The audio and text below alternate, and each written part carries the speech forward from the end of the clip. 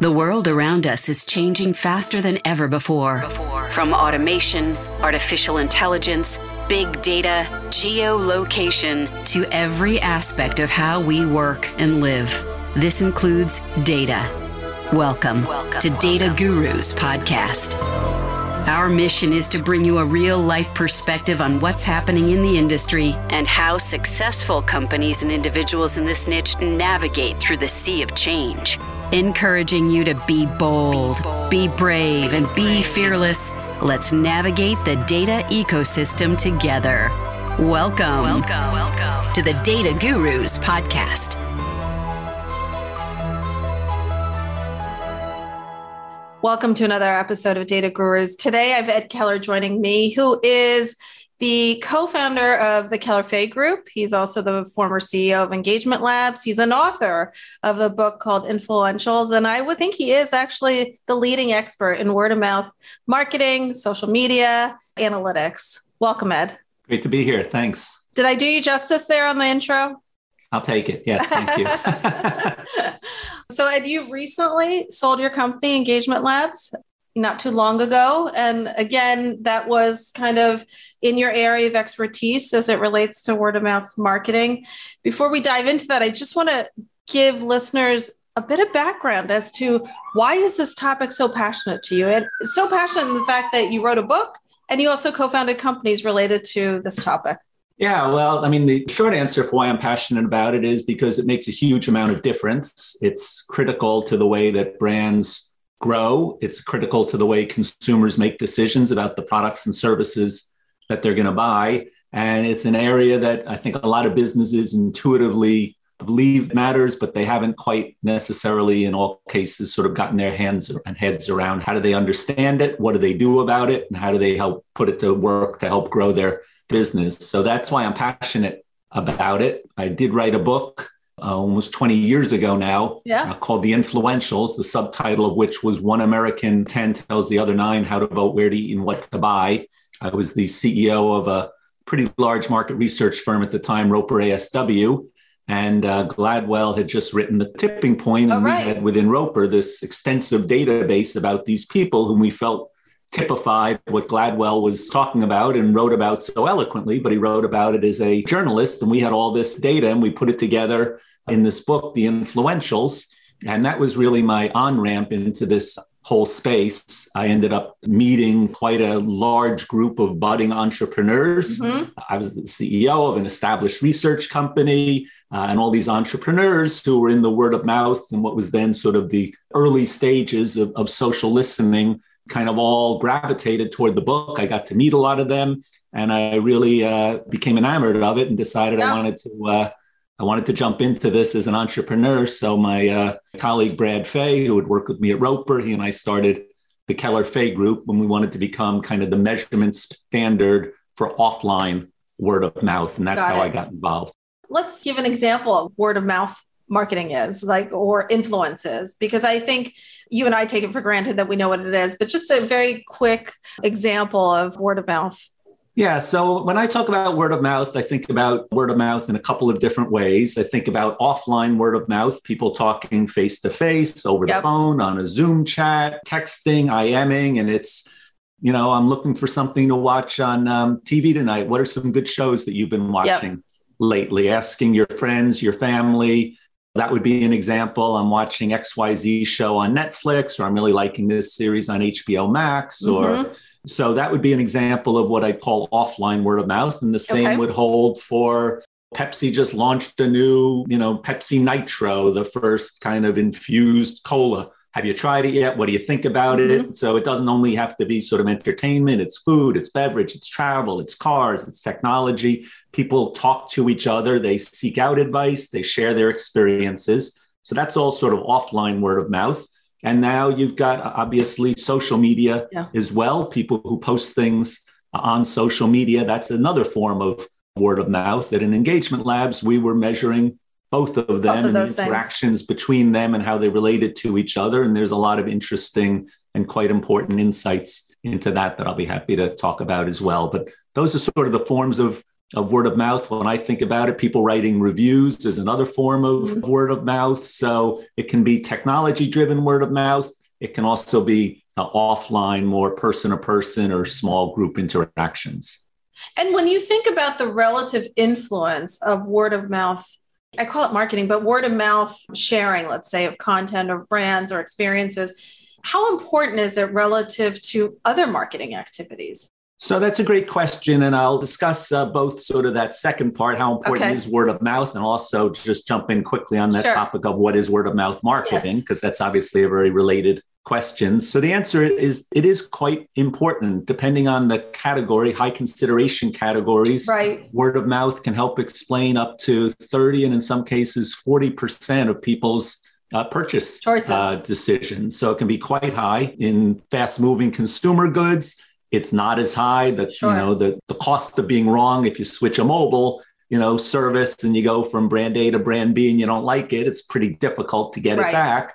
The cost of trying out a new, brand of beer or a new type of product that you find in the supermarket, it's not as great. But even there, it can be, 10 to 15% of purchases are based upon word of mouth. Sometimes that's around new products. Sometimes that's around where to buy, how to buy, and so on. And I think during COVID, everybody's habits got shook up. So word of mouth became even more important to people as new ways of buying and new products came onto the marketplace and things that people had used habitually they couldn't find anymore. So they needed other choices. So word of mouth is quite important. But when you ask relative to other forms of expenditure, obviously advertising where, massive amounts of money are spent is a bigger driver. Yeah. But one of the first clients who ever modeled with our word of mouth data was AT&T Mobility. Okay. And they discovered that paid advertising, and that was a company that was spending over $1 billion a year at the time.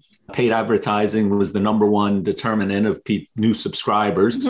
But word of mouth was a very strong number two. Really? And within spitting distance. And it was the first time that we ever had this concrete evidence of something that we believed intuitively was important. Now we all of a sudden had an AT&T with Accenture doing their modeling for them, saying it was that important, $750 million of value or something, And now we've started modeling word of mouth against a whole host of categories. It's funny because you and I were talking about this before, I knew we were going to do this podcast. I started just doing an inventory of different things, recommendations that people gave me or I gave to somebody else during the course of this week. And it happens so frequently, you don't even notice it. Trying a new service or a new brand or something like that. But how do people actually go about doing word of mouth marketing that it's not invasive in a way? You know what I mean? It's influencing that one person that's going to influence 9 people. How do people determine how to do that? Yeah. So first of all, just to your point, the research that we've done over the years finds that the average American has about 10 offline word of mouth conversations per day about brands. Interesting. That's a large number. Yeah. And it's across a variety of brands, and just about everybody's engaged in some type of offline word of mouth. And that's separate from the people who are posting things on social media. But from a marketer's point of view, I think there's a number of different ways that people think about word of mouth marketing. In some cases, there are word of mouth marketing agencies, and they are, they're recruiting people who love talking about brands and are willing to sort of take products, try them, share what they learn with their friends. In other cases, there are people who are doing various forms of experiential marketing, and they're doing it with a goal of hoping that they'll not only reach the people who are participating firsthand, but that people will end up, being energized by the experience, talk about it with others offline, post about it online. That's another form of word of mouth marketing that people do. When you think about advertising, there's a growing number of companies who are thinking about the notion of creating earned media with their advertising. Right. Earned media is sometimes, historically, it was kind of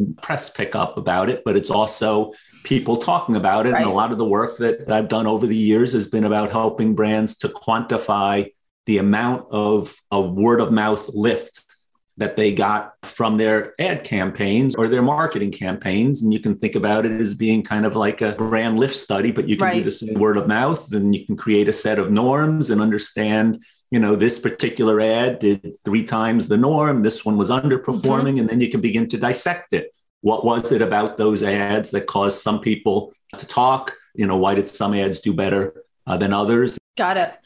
Do you see major changes in word of mouth marketing when you look into the future? It seems like so many aspects of our lives are being disrupted through technology, societal changes. Do you see word of mouth marketing changing or evolving in a way that's radically different than what it's been? So let me use that as a jumping off point to make a few points that I think Sure. are quite important for listeners to think about. The big question that I've always gotten asked is, offline word of mouth, isn't it giving way to the internet and social media? Isn't sort of word of mouth yesterday and social media is the future? Yes. And what we've learned is that, first of all, the rise in social media, which has been massive, has not in any way minimized the amount of offline word of mouth that takes place. In fact, if anything, I think it helps to increase it, because people see things on social media that get them excited, but the people they know personally are the ones then they want to check it out with. So social media is a channel for people to talk about, but many for people to use to talk about brands. But for many, it's a way to find out things. And then they go and they talk about it offline. So it fuels their offline discussions. Exactly. Yep. We think there's a huge interaction effect between digital media and offline. In the mobile era, you're online and you're offline at exactly the same time. Right. It's not like I'm bound to my desktop and now I'm going out to see friends. Right. You're with friends and you're also on your phone. So we haven't seen any decline in offline word of mouth. But we have seen a growing impact of the role of digital media as being the number one driver of offline word of mouth. It used to be television. Now it's digital media. It's not even that young people have sort of given up on offline word of mouth in favor of social media. Young people talk more about brands offline than anybody else. And they talk a lot on social media as well. And what we've also learned that I think is quite important is that there's no correlation between the trends in offline word of mouth for brands and the trends in online word of mouth. The two, social media is not a reflection of what's happening offline. And from a marketer's point of view, this is really important to understand that what you see on social media has its own impetus, it's got its own impact, its own effect, but don't mistake that for being the conversation at large. If you do, you're likely to maybe miss out on the opportunity for offline word of mouth or even misunderstand what's happening offline. So the platform that we created at Engagement Labs that we call Total Social was about trying to help marketers get the best of both and activate as well as they can, both offline and online. And it makes perfect sense. I mean, you think about on a personal level, who you are in the physical world versus what you might even share in the social, two very different things. So what's next? What are you going to be doing? I know, congratulations. I just read that you became an advisor to Suzy, a client advisory board. I think is that the right title? I'm not sure. Yeah. So I'm now engaging in some consulting activity for both some sort of data and technology companies as well as some clients. I'm also actively engaged now in sort of advisory boards and boards of directors. So I just joined the Suzy advisory board, which is quite an interesting one. It's put together to have a combination of both client advisors as well as non-client kind of industry experts. And I got invited in under that part of the advisory board. And, it's quite an interesting company. Suzy, they're one of the companies that's really sort of disrupting the whole insights space and doing a number of interesting things that I'm particularly keen on. I was happy to see they've also got quite a good database about word of mouth, and they're doing some interesting things with that. So I'm helping them out in particular on that front. That's what I plan to do over the next coming years, is to consult, to be on boards. It is the 20th anniversary of my book, The Influentials, and that whole concept of influencers. When I was writing, it was sort of in people's local personal networks. Yes. And of course, influencers became all about people with the largest followings on social media. And there's a lot of research that's now happening with sort of that coming full circle and sort of people focusing again on what they're now calling nano influencers. So I want to do some more writing around that topic. That remains an area of personal and professional interest to me as well. And then we'll see where things go from there. That actually sounds really fun. Very refreshing. Yeah, you get to control your own time, pick your own projects, and do what you're most passionate about, which is fantastic. Well, thank you so much for joining me today. I really appreciate it. And I look forward to keeping in touch. Likewise. Thanks for having me. Great talking with you. Thanks. Thank you.